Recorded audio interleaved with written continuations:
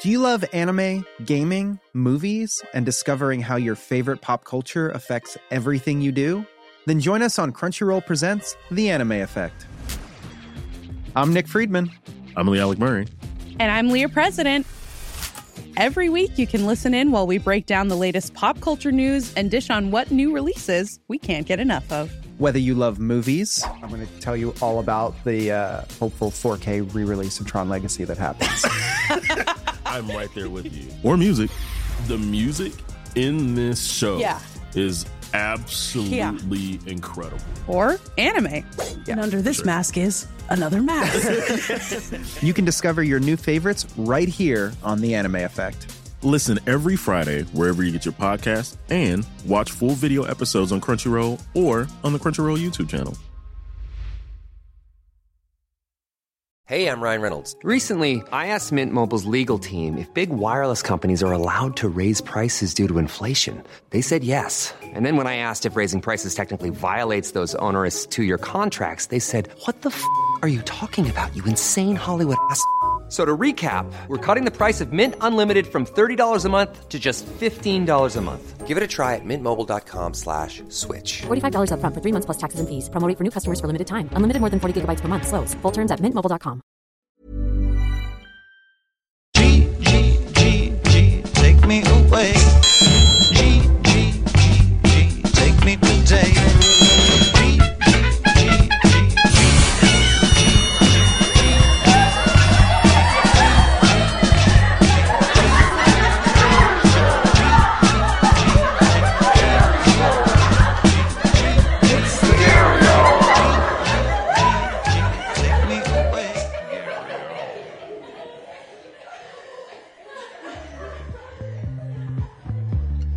Welcome to another episode of the Gary Hour. I'm your host, Gary Levitt. This episode is pretty intense. We're going to hear a story from New York comedian and writer Tiana Miller. From homeless to hopeful. That's what we're going to call this. From dealing with MS and a stroke and addiction. This is a lot for anyone to deal with. And I wish you could all see how she was glowing when she was telling me her story. So I hope you enjoy this episode, and I hope you get something inspiring out of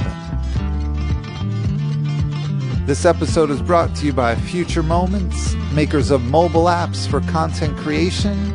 Are you a filmmaker, podcaster, musician? Check out Future Moments on the App Store. They've got a few apps that make your life easier. All right, thanks for listening. Check out the show notes for links to Tiana. And enjoy my guest, Tiana Miller.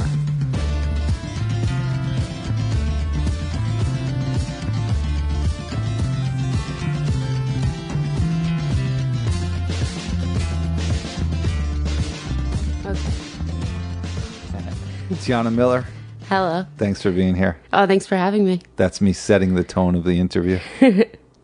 So you're a comedian, comedy writer, and musician. Yep.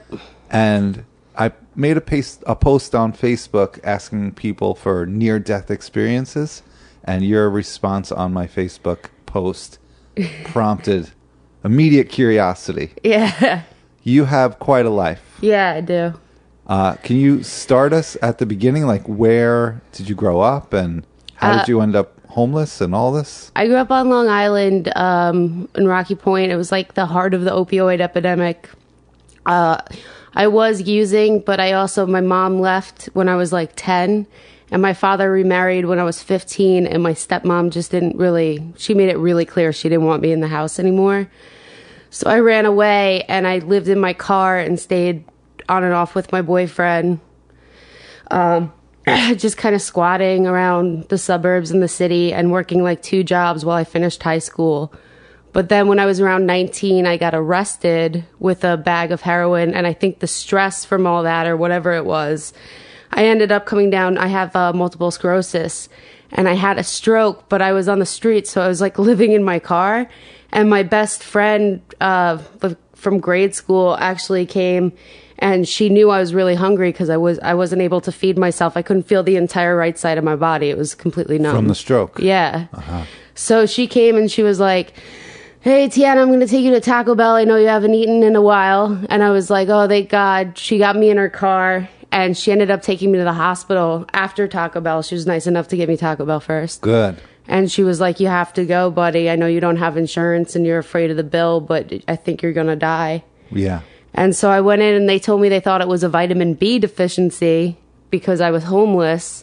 And I was like, I really don't think this is a lack of bananas. Like, I couldn't even like hold my eye and my mouth up. How long had you been living like that with half the side of your face? At that point, it had been 2 weeks, which is absolutely insane. Like, I urge anyone, the minute they start having any stroke symptoms whatsoever, because it started off with me feeling like I was drunk and I was 100% clean. Mm-hmm. So I couldn't figure out why I felt like I was drunk. You weren't using at the time? No, I wasn't using anything, like not even weed. Wow. So I was like, why do I feel like I'm drunk? And every morning before I went to my first job at the post office, I would go get a coffee at a 7-Eleven. And it started, I ordered the 7-Eleven and I would just drop it, like while I was holding it. And I was like, why isn't my hand grabbing things anymore? Was it just one hand? Was one hand able to grab and the other wasn't? Yeah, the right hand. It would, when I first was diagnosed, for whatever reason, my MS heavily attacked the left cortex of my brain. So that's why I completely lost feeling out of the right side. My right side just went dead. It just like died. Okay, there's a lot here. I know. Okay, let's slow it down and go back.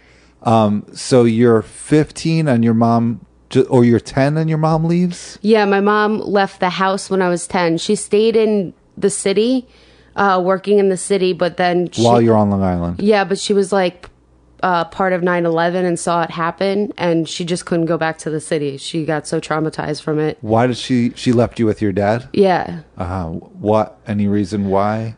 She's not 100% mentally stable, and also just money. Okay. And I think it was I remember they asked us to like choose, and I just went with wherever my brother went. Right. My brother stuck with my dad, so. Yeah.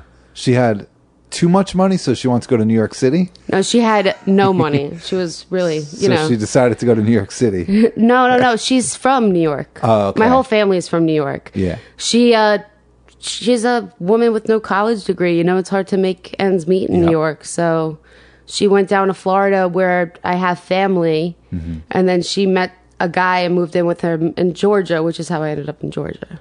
Okay, we'll get to that. Yeah, it's a big story. So your mom leaves. Did she talk to you and tell you, hey, I'm leaving, it's not working out with your dad? Oh, yeah, well, she had been out of the house like 4 years before she actually left the state. And then when she left the state, that's when I lost touch for a while. Mm-hmm. So she left you with your dad, and then your dad ended up remarrying? Yeah. Okay. And my dad also, he drinks a lot, and so it just wasn't a good situation. So you left at 15? Yeah. I think I was actually 16. Mm-hmm. Maybe more approaching 17, but yeah, I took off. What did he do in response to that? He didn't do anything. I remember reaching out to him and he didn't respond. He put my car insurance bill on my car at work. And that was it. He put it on the windshield wiper? Yeah, he was that was it. He didn't really, I wish he had reached out a little more. I think that caused a lot of depression, obviously. Yeah, because you don't have the support of your parents. Yeah, but it was an ultimatum thing. They wanted me, I wasn't sure what he wanted from me, but it was things are going to change or you get out. And I already hated the way things were. The best way I can explain the situation at home was my high school had already called social services because there were intense signs of neglect throughout my whole life. And on top of that, Christmas morning, I would come down and they would all be opening presents and I would just walk by. No one would even say anything to me. I would just walk by and go to my job or my boyfriend's. How is your brother in the midst of all this? Oh, my brother's much older than me. Okay. So he kind of How much older? He's 4 years older. Okay. So he kind of moved on. Right. I think he was already living with his girlfriend. Okay. So it's just you two? Yep.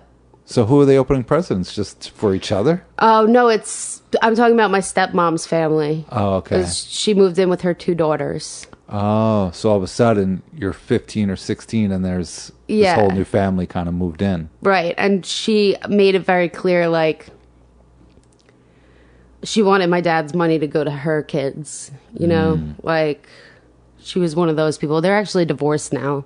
You felt like she moved in and kind of took over the space? Oh, she definitely did. I mean, she like took down all the family pictures and put up hers, and then she wanted me to move out of my room so her daughter could have it.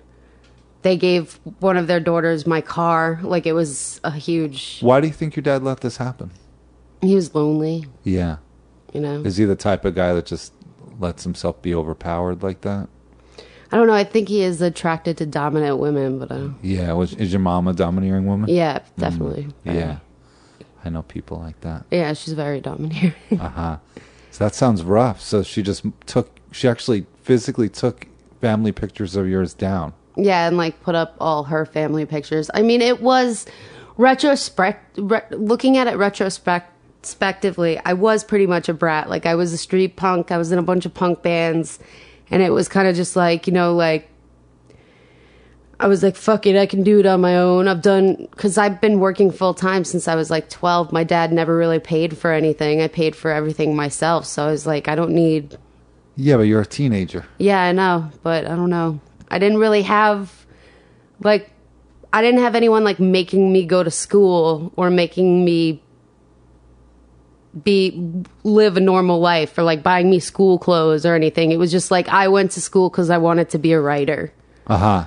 Like, that was 100% it. Yeah. And I finished school because I wanted to be a writer.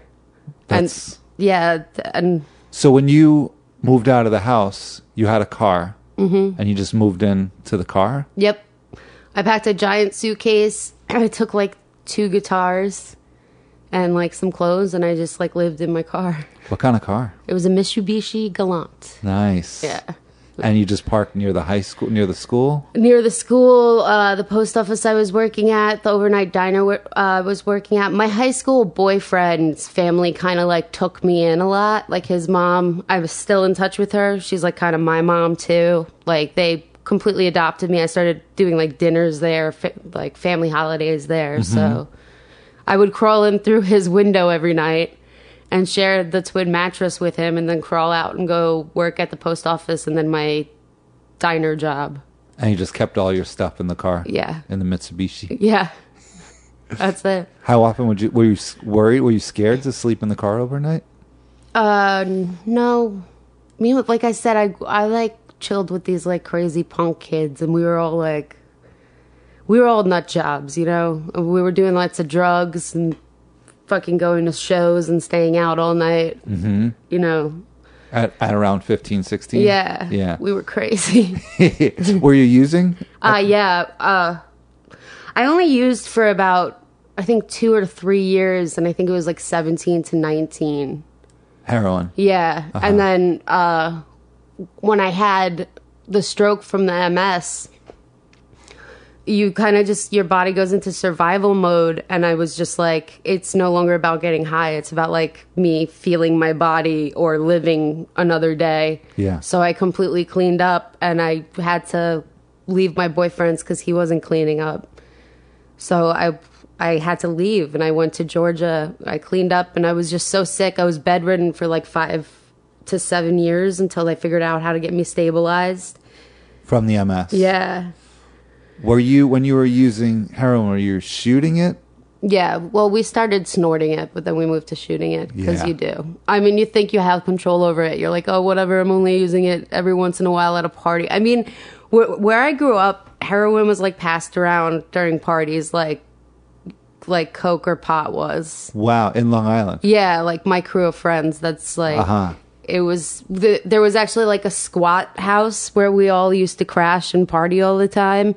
And like every room had a different drug dealer in it. So there was like the crack room, the heroin room, the acid room. It's like a food court at a mall. Yeah. Yeah, except it's like a dilapidated house on 25A. Like, I mean, Long Island is known for its malls, but. Yeah.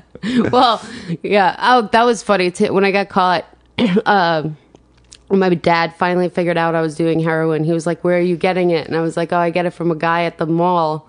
And he was like, there's no heroin store. I was like, no, he meets me in the parking lot.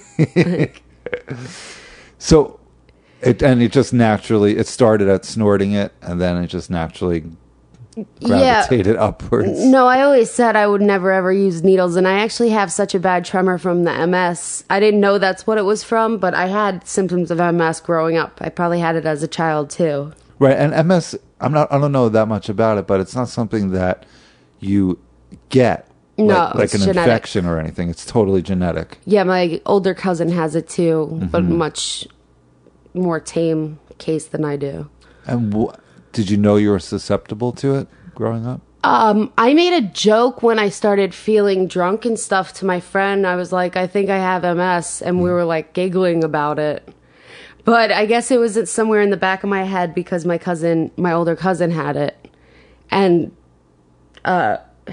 it was just instinctual. Like when you stop feeling parts of your body, you know something's majorly wrong. Right. And I was completely in denial about it. I was still going to parties, like half numb. Like they would lay out a blanket for me and I would just lay there because I didn't want to be alone. I didn't know what was happening to me. Well, also when you're using probably any kind of drug, you're kind of cutting your brain off anyway, where you're not fully conscious of your body and things. So maybe you thought, oh, this is just me being... I have to be clear. When I came down with the MS, I was clean for like 2 months. Okay. Oh, you were totally sober. Yeah, I had to because I had the arrest charges and I had to prove that I wasn't an addict to the court. Okay. We did not talk about these arrests. I was actually... I dropped it in there. It was in the big mess of when I first got here and just spewed it all out. Yeah. But yeah... no, I was completely clean. That's why I was working my job. I was a postal clerk and an overnight diner waitress, and I was working my job. And going to school. Yeah, I think by that time I had dropped out of school, but I completed high school, and then I actually got a scholarship to Suffolk Community. Uh-huh. And instead of going for writing, I went for business because I only had 2 years. Mm-hmm. Horrible idea. The scholarship was only for 2 years? Yeah, right. But I'm not a business-minded person at all, so I ended up just like failing that miserable. And then plus I'm working 2 jobs and living out of a car, so it wasn't like... Sounds hard to juggle. Yeah, I mean, every time I had a paper, I had to go to the library and sit there all day. It was a pain in the ass. So let's go back for a sec. So you're 15, 16, you're living in the Mitsubishi, sleeping at your boyfriend's house sometimes, trying to finish high school. Yeah. And you're using at this point? Yeah, at that point I'm using. Mm-hmm. Not at first, no. I was like dabbling when I left. I was not 100% addicted to the drug yet. And then I just became full-blown after I left. But it went from just like partying with it to every day? Yeah, but also you're in denial for so long with heroin. Like, I'm pretty sure the first time you do it, you're addicted. Uh-huh. But you're just playing in your mind like, I can handle this. Like, whatever. I'm a rock star. Kurt Cobain, man. I'm the exception. Yeah, I'm the exception. I'm gonna beat this. And it's not realistic. Yeah, a lot of people think they're the exception to the rule. Yeah, and I gotta, like, heroin on Long Island is bad. It is everywhere. Like, I've even heard people going from the city to go pick it out there now, which is crazy to me because we used to come to the city. Yeah. And at this point, it's like, most of my friends haven't made it. Most of them have passed away. Every time I go on Facebook, somebody else is dead out there from it. It's just awful. From ODing? Yeah, from ODing. These are your high school friends? Yeah, all my high school friends. Most of them didn't really make it out, either OD or suicide. Like, you know, that's... What's the name of this town? Rocky Point. Rocky Point. It's also a very nice town. It's right by the beach and everything. Like, you wouldn't expect... Yeah, you just never know. And especially if it becomes part of the cultural norm of the high school. Right. Well, I know that there's a lot more concentrated efforts to kind of address opioid use. Yeah. Because I know when I was going to school, like, DARE didn't even really think they had to worry about heroin. They were more like, don't smoke pot. Right. And don't drink. Right. And then, like, 14, I'm at a party and someone's like, you want a Percocet? I'm like, okay. Mm-hmm. Yeah. So it started with Oh, yeah. I feel like everybody starts with, like, I'm sorry, I just assume that's a very natural progression because kids think, oh, it's in a medicine cabinet, whatever, I can take this, my parents take it or whatever. Yeah. And then you can't, your Oxy Connect or your Percocet Connect isn't picking up, or you can't afford Percocets and Oxys. So they go, oh, we have something cheaper that does even more. Yeah. So you snort that and you're like, holy shit, this is that times 20. Right. And then snorting it stops working. So you shoot. Yeah. And then before you know it, you have an abscess and a criminal record. It's like... It's really the fault of tolerance. Yeah. I guess you could say... I mean, if we didn't grow a tolerance to things, you can kind of keep at the same level. Yeah, it's very true. I blame tolerance. Or lack of tolerance. I don't know. Yeah. I know the first time you use heroin, a lot of times it makes you really, really sick. Mm-hmm. And I remember the first time I did it, I got really sick, and my friend, who was already like a full-blown junkie, was like, it's going to feel so amazing, though. Just tough it out and do it again. And sure enough, the second time I was like, okay, now I'm fucked. Right. Yeah. So you wanted to finish high school to be a writer? Yeah, I had these plans. I really wanted to go to Bennington University because my favorite writer, George Saunders, taught there. Vermont? Yeah. Yep. He's a satirist, and I really, really wanted to go study under him. But my teachers were really on my ass after my mom left because they could physically see that it was visible how neglected I was. So they were like really up my butt about it. And my one teacher would be like, your parents are never going to pay for this. For the college. Yeah. But weren't they concerned about you being cared for in high school? Yeah, I'm talking about my teachers in high school. Yeah, why aren't they like, hey, what's going on? Is everything okay at home? They did. They took the art teachers all took the last period of school off. Uh-huh. And they called me into a room and they lectured me. And I remember just like bawling, crying because I felt very cornered. And my best friend growing up, like never really went to high school, never really came into school, Mickey, and they were warning me about him too. And I just blew it off as like, these narcs, why they got to be up my ass? But like, lo and behold, 2 years later, Mickey died of OD, and I was on the street stroking out. So like, maybe the teachers were a little bit right. Right. Well, hindsight, Yeah, hindsight's 20/20. Yeah. But at the time, I was just like, whatever. I'm like the next Patti Smith, man. Yeah, but you're a teenager. Yeah. That's what teenagers is: raging hormones and all kinds of stuff going on. And I was like totally in it with my boyfriend too. Mm-hmm. Like we were so fucking in love. You were in love. It was your first love. Yeah. You coupled that with like feeling like a rebel on the outside and heroin. It's a...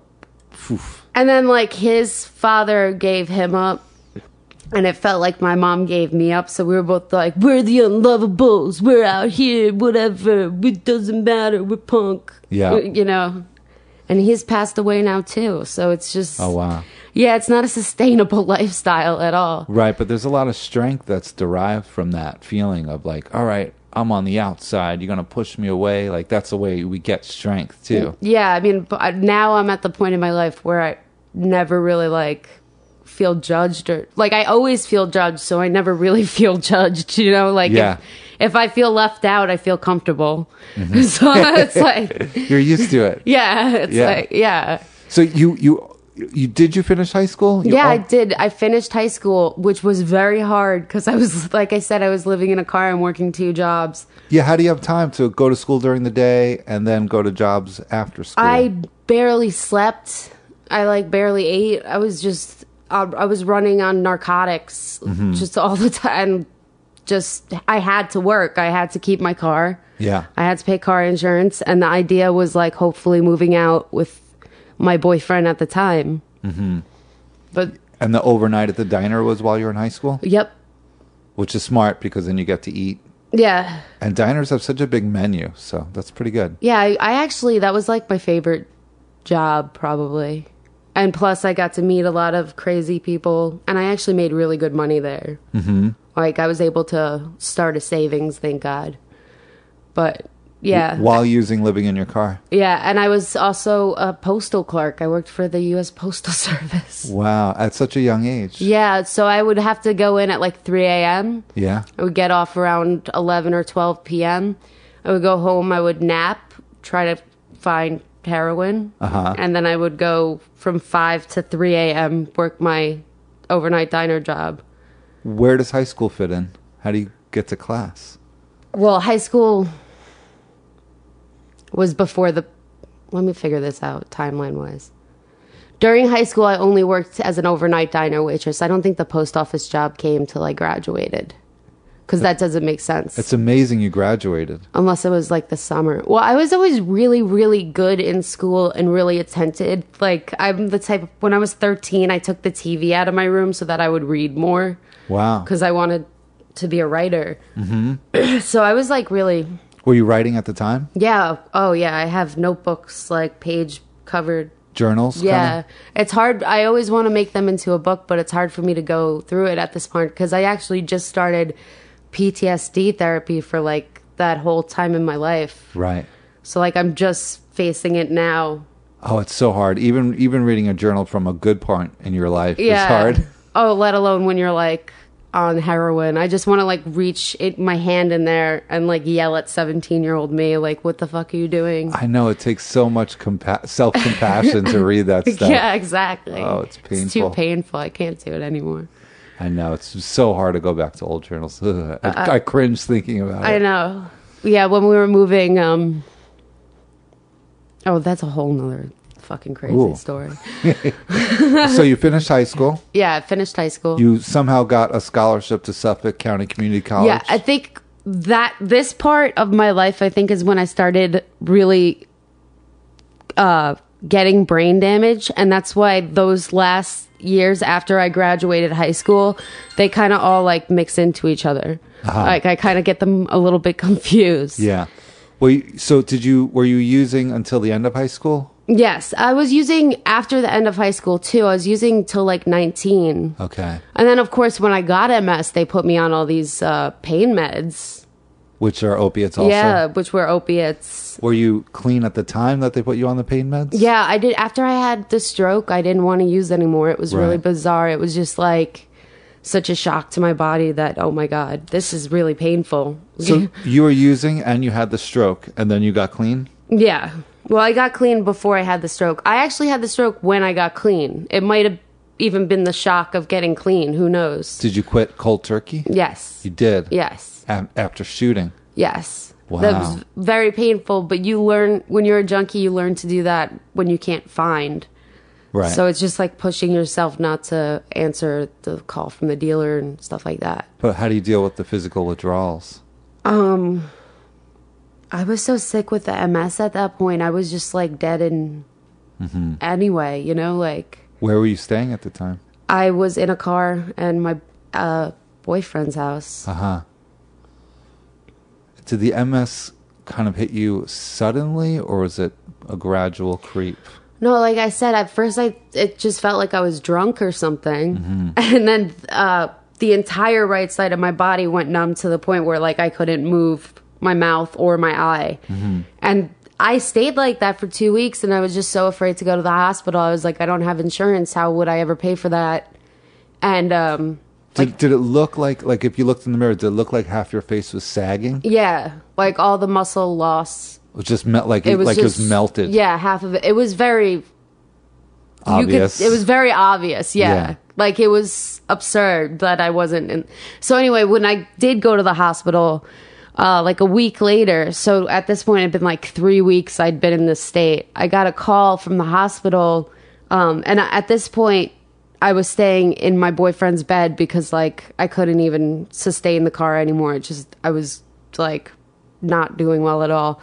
And he calls and he just goes, you have 10 open lesions on your brain. The largest one's 2 centimeters deep. You've left it so long, you're at risk of your brain swelling. You need to get to the ER right away. I don't care what you have to do, if you have to call an ambulance, whatever. So like I'm very calm and I like go up to the stairs and I'm like, Anne, which is like my boyfriend's mom, like, can you drive me to the hospital? I think I'm in a lot of and she's like, oh no, I have to take Lauren, which was his little sister, to soccer practice. And I was like, fuck, I really gotta get to the hospital. So I think I called my aunt. My aunt ended up coming and taking me in. They gave me a spinal tap right there.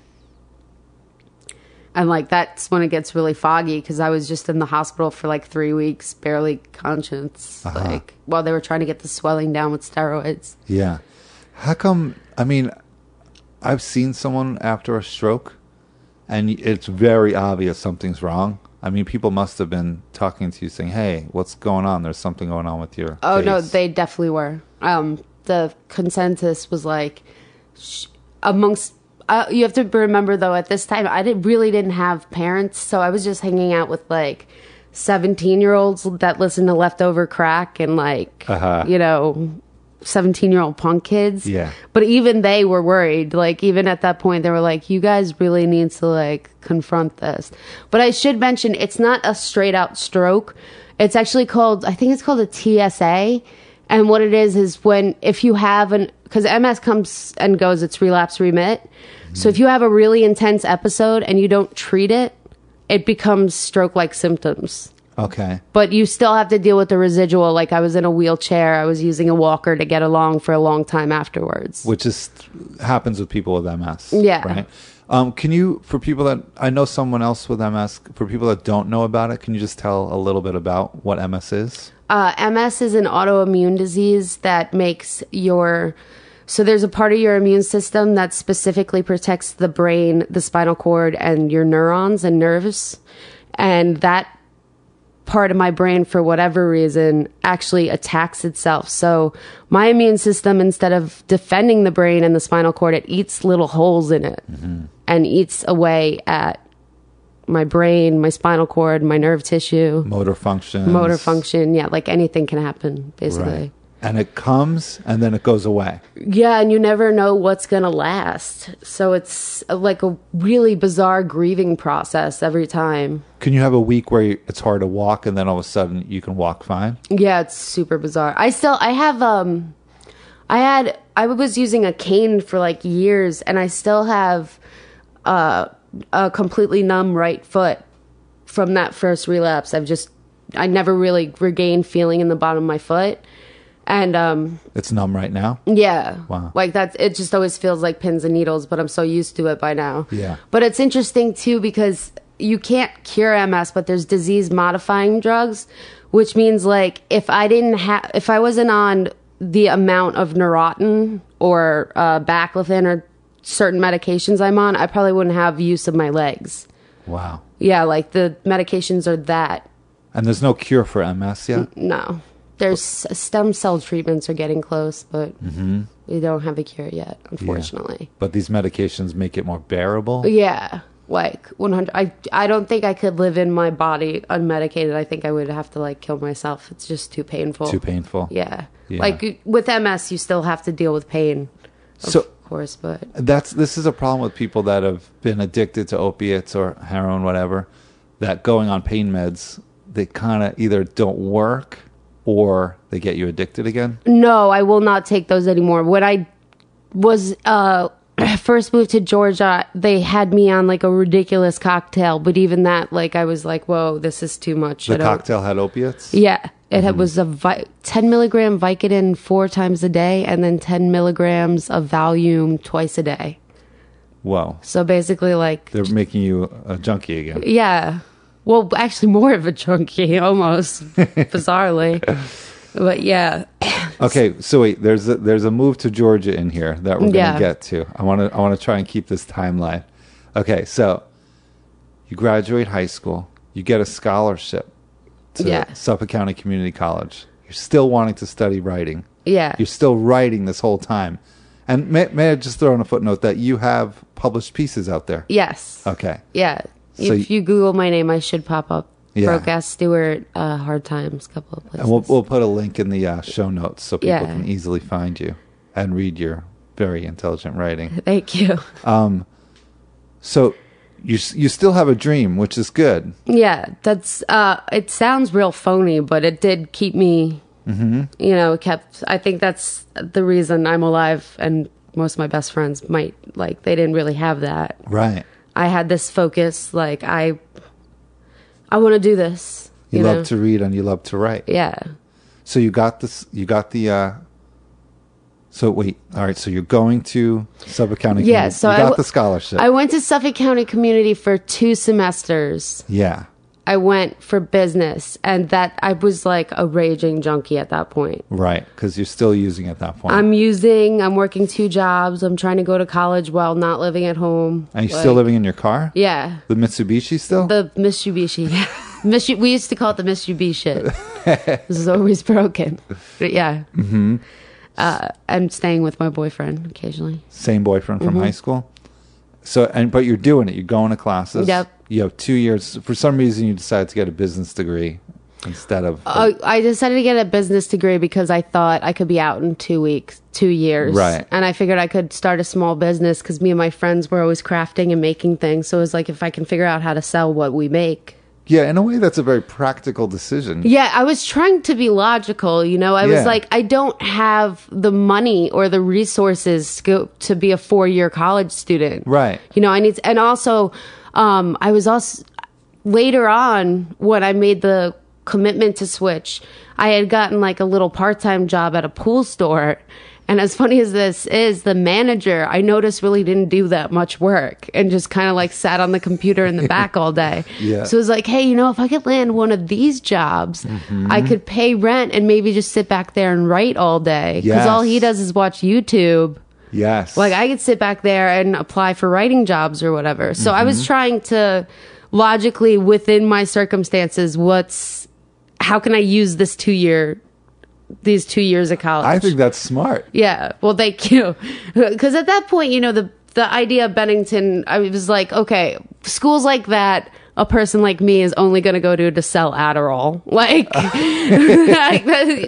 it had finally occurred to me that that's just like, I wasn't set up for that. I wasn't in the position to be able to do that. I mean, that's what I looked for in crappy jobs. Yeah. Just like, what job can I do where I can also like book a tour or do something else while I'm at it? Yeah, like the post office, I got that one because you're allowed to listen to music while you sort mail. Yeah. So it was job perks. Yeah. Like, as long as I can be in my head, that's fine. So you didn't quite finish. Why? And what made you get clean? The MS made you get clean, right? Yes. The stroke, we'll call it? Yeah. Okay.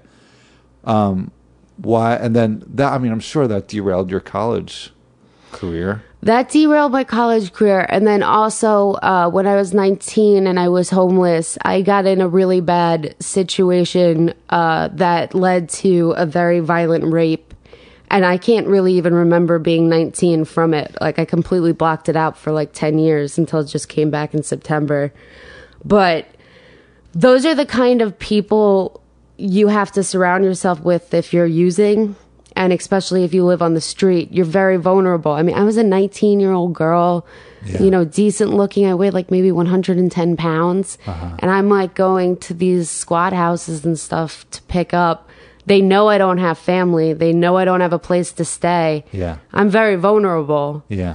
And after just so many close calls with psychos and then actually getting violently raped, I just slowly and my body getting weaker, I just realized, like, this isn't the life for me. Like, my parents, I didn't have a happy childhood. I feel very neglected. I very much feel like my family doesn't love me. Okay, cool. But like, so I'm going to slowly kill myself. So I'm going to like go down crashing and burning. What's the point of that? Like, you're letting them win. I'm letting them win. I want to be I want to be a writer. Like, I have bigger goals than just copying. Right. So it was kind of like life just kind of punched me in the face. Like, wake up. You gotta start making changes. Did you know the person? It was my friend's cousin. And yes, I did know him. He was a veteran. He just returned from Iraq. I'm pretty sure he had PTSD himself, but he actually used crack. So, but no one believed me, and I got blamed for it. You told people at the time, and no one believed you? Yeah, and he also came out with, it's like really morbidly funny, because he wanted to keep seeing me, and of course I was like, I'd don't ever want to be alone with you, let alone in the same fucking room with you again. Yeah. So he told me he filmed it and that he was going to show everyone if I didn't come hang out. So I was like, go ahead, show everyone. Like, you almost killed me. Like, show people. Like, maybe I'll finally get justice. You said it was violent. Yeah, it was very violent. So I was like, go ahead, show people. He never showed people, but he told like a whole party that my boyfriend was at that like I liked it or whatever. And my boyfriend came home and made me go sleep in the Loco Trails. He was like, I can't even look at you. You can't sleep on the mattress tonight.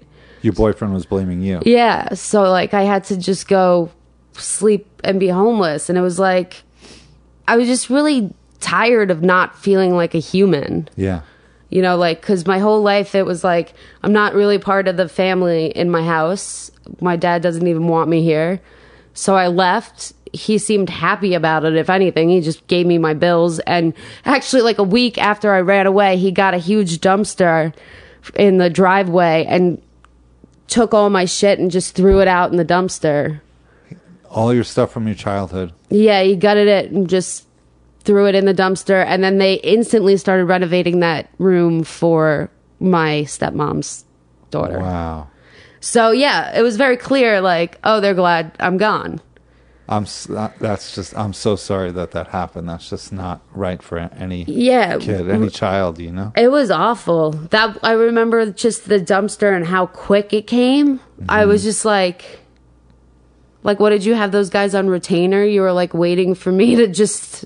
Not that he's off the hook, but do you think she kind of spearheaded this? Your stepmom? Yes, but I also think my dad just didn't want to deal with this anymore. I look a lot like my mom.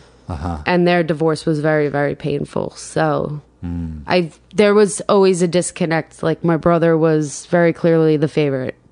And I was, and I was just like, you know, kind of hanging around or whatever. So you forgot about this violent attack until recently, 10 years later. Here's another near-death experience for you.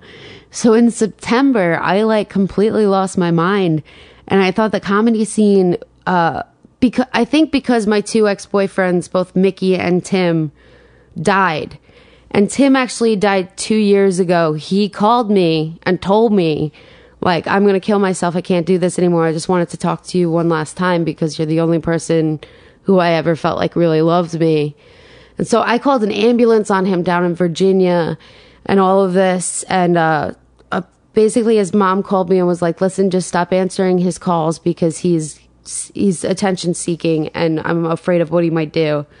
He actually ended up successfully killing himself. He contacted me, he reached out to me. I ignored him. And he OD'd on some stranger's couch. And that was 2 years ago. And that loss really hit me because I lost Mickey too. And I don't know if I thought it was my fault or what, but I just started hallucinating that if I didn't kill myself, I was going to be sold into sex slavery and they were going to kill my current boyfriend.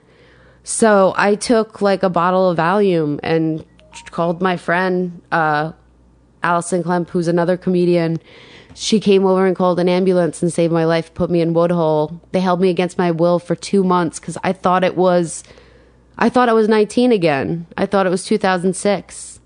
Wow. I was writing the date as 2006, which is just so crazy to me. You just totally reverted to a decade ago. Yeah, I just totally turned 19 again, the year I had the stroke, which is strange because that's a year I really can't remember. Right. But I just turned that age and was hallucinating. It was all happening again. The brain's trying to connect it and figure it out. Yeah, which my psychiatrist actually says is a good sign. It says that my brain's at a healthy place where it felt like it could go there. Yeah, it could go there. Yeah.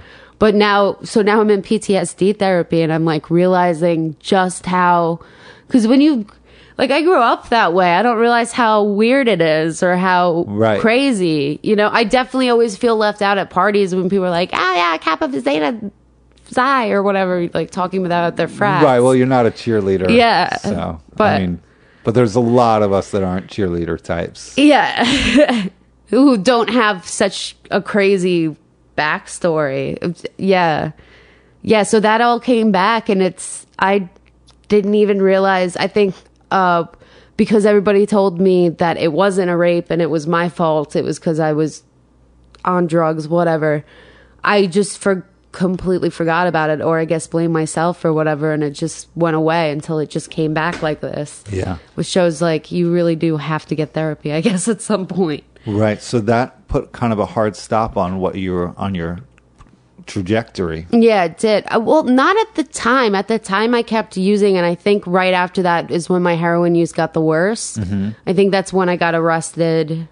You got arrested? Yeah, I got arrested for, I had one bag. It was just like one bag of dope, but it was enough. Yeah. How did they bust you? It turned out the dealer set it up. He kind of like fucked me on Framed purpose. you? Yeah. He was working with the cops to get his sentence lightened or some shit. Usually they go after the dealer, not the user. So you walked in to buy and then they busted you? No, I was actually in the parking lot of a 7-Eleven and he hopped in my car and was just like, drive. And I was like, I don't want to, like, what? What are you talking about? Yeah. And it turned out he was being followed by the police. So he got most of the charges on him, but because he was in my car, I got like, I think they really only charged me with the bag I had on me. Yeah. Which wasn't even full at the time. So it was like. You were over 18? I think I was just 18 if I was over 18. But you didn't have to do any jail time, right? No, they gave me community service, but by that time I had the stroke and I showed up to community service because it takes a while to go to court and get everything done. This is like 2 years later. Yeah. I had just had the stroke and my mom actually took me to do community service and I couldn't even like lift my hand to lift a pen. Right. So that woman just kind of like not laughed, but was just like called the office and was like, this girl can't. Yeah. You sent me a mound of flesh. Like this girl can't do any volunteer work. What was the community service? They just had me filing, but I was that sick at the time because I have a lot of damage on my brainstem too, which causes intense vertigo. So I'll feel like I'm in a gravitron, like where I can't even see straight, and I just have to lay back, and I'm vomiting a lot. Right. So like, it's kind of like having if your friend drinks like a whole bottle of vodka and then you're in charge of them, like that's what kind of got dropped off to volunteer for her, you know, like just this mess. So your mom came back into your life? Yeah, the courts tracked her down in Florida, and at what age were you? Oh no, the hospital actually tracked her down. That's right. Is this when you went in the hospital for the stroke? I went in the hospital for the stroke. Oh no, see, this whole year is kind of a mess for me, but I think I had contacted my aunt because that was the cousin who had MS. And my aunt had come and taken me to the hospital that day, and she called my mom. My mom got a flight up right away. Good. And then my mom was we were like staying on couches together, and me and my boyfriend used to like physically fight each other. And I think I don't like speaking ill of him because he just passed away, but he got physical with me and he was like kind of beating the shit out of me. So my mom came and physically like pulled me from his arms and was like, you can't go back there. You're too sick. And that's when she took me down to Georgia with her. Okay, so she took you to Georgia. Yeah. Why Georgia? Did you have other family there or something? She ended up marrying a guy who worked on a golf course or something. I don't really know. I hated Georgia so much. And that's why you left the college? Yeah. Yeah, so you went down to Georgia, and what was that like? Well, initially, like... and you're clean at this point? Initially with the MS, my mom... I was hoping I was just going to go back to Suffolk, up here, and go back to living my life normally. But then we saw just how much damage I had from the MS, and I wasn't even really able to hold myself up and eat without vomiting. Like, I was really sick. So it really wasn't a choice. It was like, I have to go with her. And then I think for like 2 years, I mostly just laid in bed. In Georgia? Yeah, because I was so sick. And she took care of you? Yeah. For the most part, she took care of me. And we fight a lot, though. So I started getting better, and I met my boyfriend. That's still my boyfriend. We're actually 10 years this month. Oh, wow. Yeah, crazy. Where did you meet him? I met him. She took me out to dinner, and he was the waiter. And I ordered a hot coffee, and it was like $5, and the whole restaurant was like, hot coffee, what is this?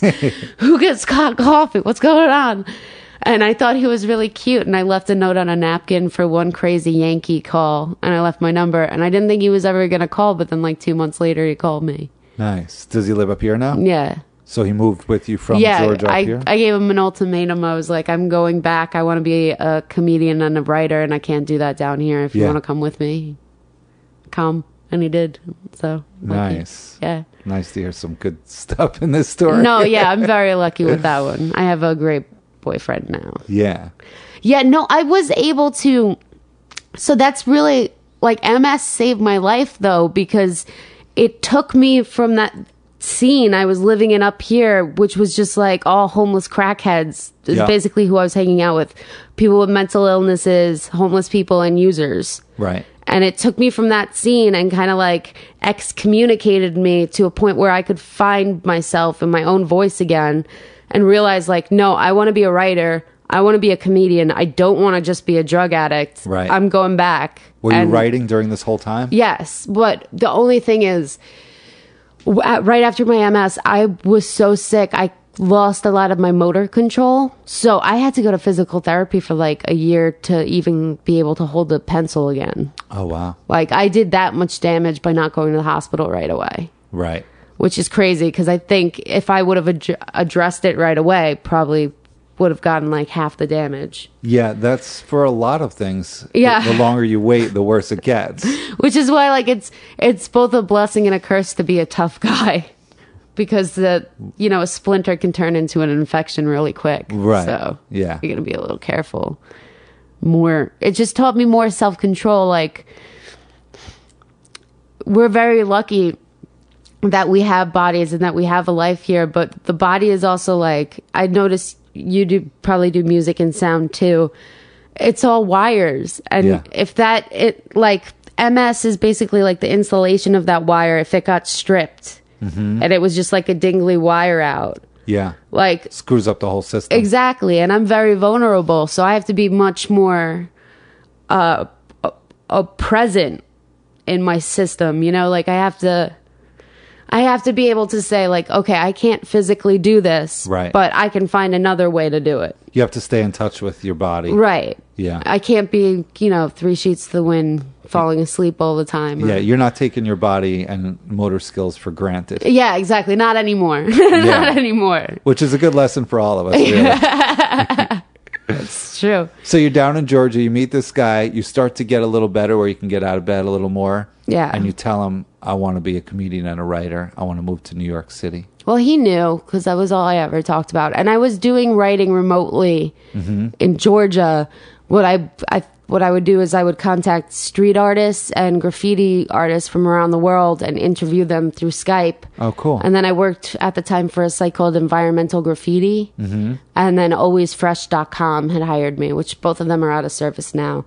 But they were both graffiti sites. And I did that from down there. And then I worked for a music label. I interviewed bands. I did all this for free. Wow. Just to, like, keep my writing chops up. What music label? It was called My Version of Records. Okay. I still think it's like a fake music label, to tell you the truth. Like, I feel like I got roped into that. The only band that this person supposedly had signed was, you're going to laugh so hard. Do you remember those car insurance commercials? And it's like a band in a car and they're singing about... Yeah. That was like the only band. Do you remember on the label? Do you remember the jingle? No, I can't, but I do. I had to, like, listen. The lead singer of that band has another band that actually plays, it's like some crazy... They do like life insurance stuff. Yeah. They're the insurance company band. No, it's really funny though, because the guy took himself so seriously. Like, he was very full of himself. And he was in like this new metal Evanescence type band that she was trying to push. Uh-huh. Yeah, I still think that was just someone who set up a Tumblr and was like, so I own a record label now. Right. And like, I fell for it. I have a website. Yeah, but I always say, as far as writing and any art gigs go, just do what you can because you're building a portfolio regardless. Exactly. But you were being paid for your writing for a little bit while you were in Georgia. No, not I was making like, I think environmental graffiti paid per web hits. I'd get like a check for like $2.30 every month. You're professional. Yeah. Yeah, it was. Millions of people have lost weight with personalized plans from Noom. Like Evan, who can't stand salads and still lost 50 pounds. Salads generally for most people are the easy button, right? For me, that wasn't an option. I never really was a salad guy. That's just not who I am. But Noom worked for me.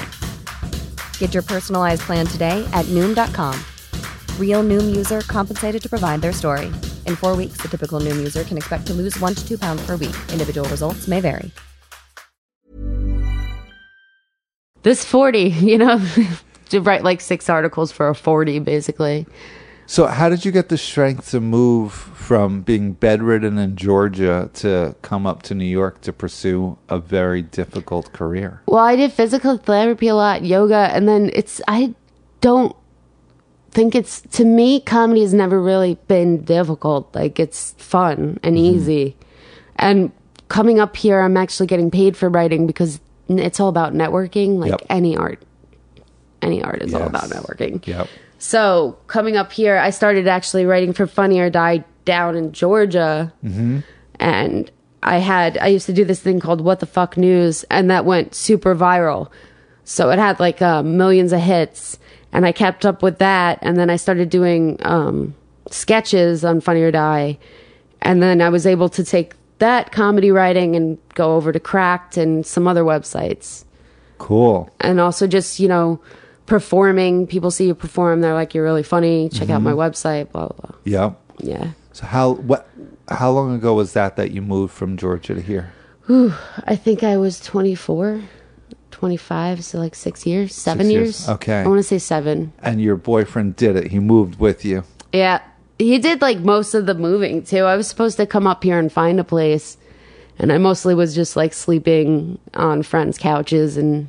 Now, so you grew up in Long Island, so you were familiar with New York City, but if you just grew up in Georgia, you might be really culturally shocked. Oh, no, that would be too hard. I was culturally shocked by Georgia. Yeah, I'm sure. Georgia was like it goes both scary ways. As hell for me. Yeah. And he was culturally shocked when he moved up here, but he also liked it a lot better. Yeah. Because he's a musician. Okay. And he's like a very arty guy, and he grew up in a very football hunting. Right. He was like, oh, more people like me. Yeah. He was like, wow, I can leave the house. It was not the nicest area of Georgia that we both left. So, yeah, but he likes it way better now. We have a band up here and everything. So you're playing music, you're writing, you're doing stand-up? Yep. I had that little upset for like a year. I couldn't figure out what was wrong. I wasn't leaving the house anymore. I was really emotional. I was basically acting crazy. And then I had the snap in September. And that again, it's a near-death experience, but it like catapulted me back into me again. Okay, so when you moved from Georgia here, you were kind of on the mend. You were better. You were clean. Yeah. You had direction. And then you're saying just as recently as September, another change happened. Well, this is where it gets complicated too, because with MS, you're never like completely okay. Because I had a relapse 2 years ago, another one that was really bad. And then 2 years before that. An MS relapse? Yeah. Because they come and then you're in the hospital for like a month or two and you're numb again. Oh, wow. That long, huh? Yeah. It can last, or it can be overnight and then you're dealing with the symptoms forever. And they had to put me on like the strongest MS drug. So for like the past year, I was mainly just in and out of hospitals, really hardcore trying to get my MS into remission. It would not go into remission. We couldn't figure out why I wasn't responding to any of the treatments, what was going on. And then I had this sort of like break, the psychotic break in September that just made me deal with all the things that happened before I got placed to go live with my mom or whatever when I was homeless. And it just came back. And like MS is caused a lot by stress. right? Like there's a huge tie between every chronic illness and PTSD. When you have PTSD, you live in a constant state of stress, which puts a lot of work on the immune system. Yeah. So actually that not confronting that trauma was putting stress on my body that my body couldn't handle. But I couldn't figure out what that, because I was still in survival mode. I mean, I went to 4 funerals last year for friends that I grew up on the street with, you know, like. And these are childhood friends, so it's bringing back your childhood. Yeah, this is the boyfriend that I was staying with, you know, and another childhood friend, the guy that I first tried heroin with, just walked into the woods and hung himself.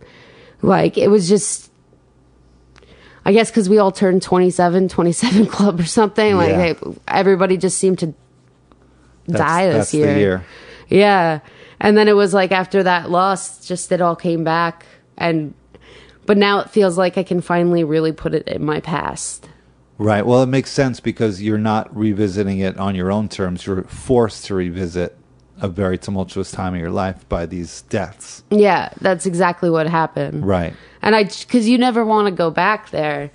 When you're escaping getting off the street like that, it's just like, no, I was there, now I move on. Yeah. You know, and it was a constant fight for me to get back up here to get what I wanted, which was to be a writer. Right. And to be a comic and to be in a city where I can go out and perform. Right. I can come do a podcast during the day. You know, like it's a fight to get where you want to be in life for anyone. But when you have those circumstances, I think it's just part of the psyche that just puts it down. Yeah. And is like, okay, but we got to keep moving. Yeah, can't deal with it. Let's shove it down. So we have a lot of repressed memories, supposedly. Yeah. All of us. Yeah, I mean, think about it, because how could we remember everything? That would be too much. Yeah, it's like going through New York City, even just day by day. You can't take it all in. The brain just blocks so much out.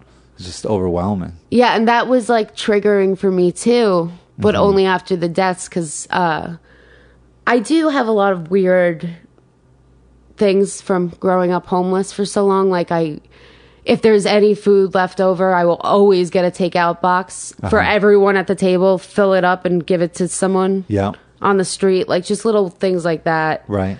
Like I still have my little habits that are very much like telltale that this is someone who lived on the street. Right. Well, you can empathize. Yeah, well, of course. And I also do agree, don't necessarily give money because, you're just funding their drug habit. And you are. But they're going to find it anyway. So right. Yeah, that's always a tricky decision. But if you can give food, that person probably hasn't thought about actually feeding themselves. They're just like, I need to keep my drug addiction going. So actually giving them a food is like... helping them more than $1 or right. $2. Yeah. Yeah. Like, go get the food first. Or even if you make like a little care package, like stick shampoos, soaps in a backpack. Like anytime you want to get rid of a purse or a bag you don't want anymore, you can just fill that up and like leave it hanging on a subway station. It's just like little tricks like that to help people who might be down on their luck. Yeah. This break that happened in September, was it like preceded by a week of a lot of mourning or thinking about the past? It was like those 3 years everybody passed away, and I actually stopped like leaving the house. I stopped taking gigs. I got diagnosed as agoraphobic. I was like literally afraid to leave my house for a little while, and I couldn't figure out what it was.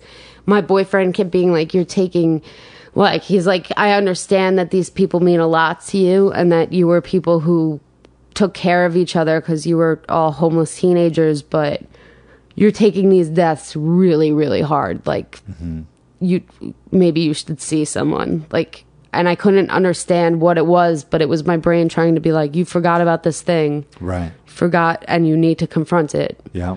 You can't. Crazy thing about rape, apparently you can't just move on. You have to face it. Yeah, you have to sort it out because, we go through the different stages, the anger, acceptance, and then the compassion. And that's like, they say the compassion is when you let it go because you're not carrying around that anger anymore. Right. Yeah, I already feel so much more amazing just going to my therapist like 3 times. I've only been like 3 times. Yeah, I'm surprised you're not going at least once or twice a week. I've just started once a week. Okay. But it was like, because I have to deal with the MS too, that always has to come first. So I had to go in for after this episode because I was like hallucinating sights, sounds, tastes. I couldn't even recognize my own mother. Like I was 100% out of it. So they had to go through and make sure it wasn't epilepsy, make sure it wasn't temporal lobe damage. I had to go get like my whole brain looked at basically first before I could even start going to therapy. Right. So it was like 6 months of in and out of hospitals, after 2 months in the hospital, and then I could finally, get my therapy. So I'm really happy to be at that stage though. I have I'm really optimistic about the future. I do believe that when shit gets really, really hard, that's usually when things get good afterwards, if you can stick it out. Yeah. Because you become stronger. Yeah, you become a stronger person and you gain a lot of insight. It's just having that situation has to stop being so painful that you can't look at it. Right. You're working through it. Yeah, which I had to snap. I just completely lost it. It's like so insane to me how crazy I went. And then it just came back. Yeah, I mean, they gave me drugs to sort of help reset the mind and everything. But then it just came back. And all of a sudden it was like, when I was crazy, I was just telling everyone, like, I was raped. I'm telling people explicit details about it that I didn't even remember that it happened. Yeah. And I was 19 again, like it just happened. Yeah. Which is just so insane to me. I'll just never get over that the brain can do that like that. Yeah, no, I've said this before on the podcast, but I did a 10-day silent meditation retreat. And on the 6th day, repressed memory from my childhood came up. And it was just as real as it just happened. And I could not believe that I repressed it all those years. And it comes with all the emotion, too. All the emotion. Tears are just pouring down my eyes. It's intense that it's all inside and it's just sitting there. Like it's stronger than like acid. It's like stronger than any drug I've ever done or imagined. It's just absolutely insane. Yeah, but that's good. I think that is a sign of health because then it's coming up and it's going out. Yeah. It's leaving you. Oh, no. I already feel so much out. So the agoraphobia, I'm still having like a little bit of problems with my PTSD, but now that I know that it's PTSD, they taught me awareness tricks, breathing tricks. Whereas before I was just kind of navigating this, like, I don't know what's wrong with me. Why am I always afraid of everything? Why am I too scared to go out? I don't understand. Like, I could not understand why I was afraid to go out and be alone. And now I know. So I can teach myself tools to deal with that. Right. Because I wasn't even taking gigs from people. I began thinking like anybody was going to rape me at any moment. Right. Which is something that came out in my psychosis. I thought everybody was trying to sell me into sex slavery. But you just have to go back and face it. It just taught me that there really is no running from emotion. Yes. Like you can stuff it down there as deep as you think it can go, but it's going to bubble back up. Yeah, and that's why I think therapy is so good, just to even talk it out loud, have someone listening, have someone that you don't have to worry about not being on your side. People even say like they see it, like my face has changed. Like you can almost... I mean, you seem glowing. Yeah, because this weight is being taken off me that I've carried for like so long. Yeah. That's what my therapist said the last week when I was in there. She was like... Because I broke down and I cried over... It was weird because I cried over Tim's death and the guilt I felt. But the minute I cried and I saw someone respond, I was like, wait, this can't possibly be my fault. No. And it's a professional. So it's like, okay, because your friends can be like, there's no way. It's not your fault. There's a voice in your mind that's like, they just don't know how awful I am. Yeah, but he chose his own fate. Right. And and I could see it in her face. Her reaction was more like, oh, that was cruel of him to put it on you. Right. Rather than like, how could you leave him? No, I had to do what I had to do to survive. It's hard because, caring people want to help everyone. Yeah. And you feel like you disappointed him by not But some people just can't be helped either. No, especially with addiction. Yes, that is the worst because people gotta want to get clean. Yeah. First. I mean, that's when people ask me, how did you get clean? While I can say cold turkey, I can also say you have to want to get, you have to really, truly want to get clean. Yeah. Did you want to, or were you you did? Definitely. Right.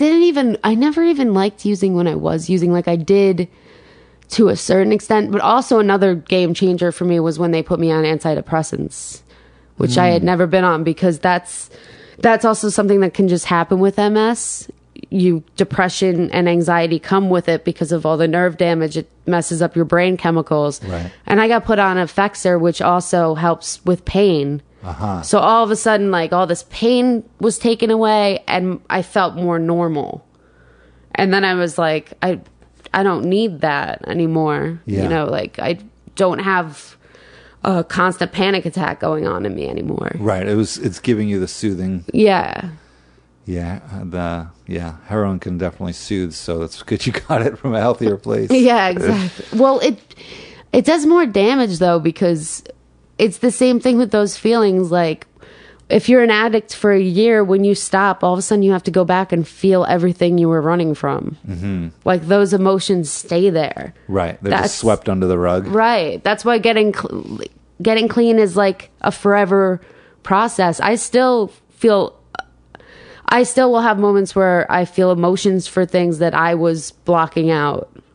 You know, like when my first best friend died, Mickey, we just went and got as much heroin as we could, and I didn't even go to the funeral, and that always messed with me. And then of course you get clean and you're like, okay, now I can go and actually feel those emotions. I wonder if it would help to just visually go to the funeral.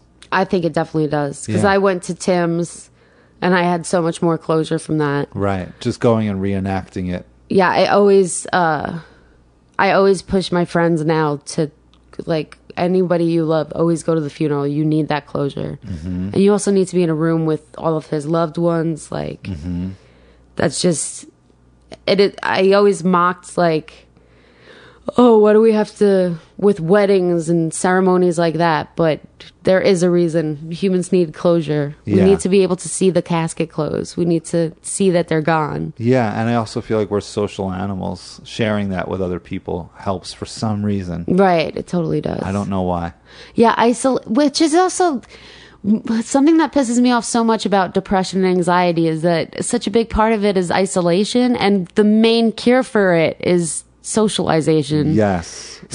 You just create this downward spiral. You're like, oh, I'm depressed, so I'm going to stay inside. And then what you need is what you're hiding from. It's the word. It's not. Yeah, I have a song about, negative feedback loops. Yeah. That's what I feel like it is. You get stuck in a negative feedback loop and you just can't find your way out. You really have to make drastic changes. Yeah. So when I got out of the insane asylum this time, I joined a gym. I became really active in seeking PTSD treatment, and I was like, I'm not going to just sit in bed anymore. Now I know what it was. Right. Now I know why I'm so scared. Now I can be proactive and make these steps. A good thing that I do sometimes when I get depressed is I'll think, all right, why am I depressed? Did anything change in my life from the last time I was happy? And most of the times, like, nothing really changed. Yeah. So I'm like, all right, well, then if I was happy then, why do I believe this depression? Yeah. And I'm like, okay, it's just chemical, whatever, it'll pass. And don't give it so much. Don't invest in it so much. Just let it go. Yeah. And then hopefully the mood will come back. Yeah, with the PTSD, it's like not exactly just depression. It's more like a fear thing. Like, I can't describe it. Because like a trauma. Exactly. Like, I lost a lot of friends during that period because they were like, come on, dude, just stop being this depressed. Why can't you get out of it? And I am really good at getting myself out of depression, but this was like different. Yeah. It was because I was stuck. I was stuck as a 19-year-old until I could figure out what happened. Like, until that memory came back, I couldn't confront it. So I was just kind of like stuck in my bed. Like, I don't know what I'm feeling, but I know it's bad and I got to protect myself from it. Yeah. And you're writing now? Yeah. I'm back to writing. I'm pretty much back to everything. I moved. I got a new place with more sunlight and fresh air. Setting up my office. I'm back to doing stand-up, finally. Good. And my band still playing, so. What's the name of your band? Hermit Heroes. Hermit Heroes? Yeah. Cool. Got a gig coming up? I have a comedy gig on the 18th. Awesome. Yeah. Right. Let me think. If I can remember where. Lucky 13 Saloon at 9 p.m. Cool. Yeah. April 18th. Yeah. Wait, that's tomorrow. Yeah, so that I don't know why I plugged that. Well, maybe this podcast will come out tomorrow. Okay. Well, if not. This is great. So you really do seem like you're glowing. Yeah, I feel amazing. I really do. This has been quite a tale. Yeah, I have... I always love to and tell you're not even 30 yet. No, I just turned 30. You did? Actually. Okay. I'm 30. Thank you so much for sharing this with us. No, thanks for having me. I hope it's an inspiration to some. Thank you. And you can follow me on Twitter at Tiana the Goblin. Post new articles on there. Tiana the Goblin. Yeah. Awesome. Awesome. Thank you. Thank you.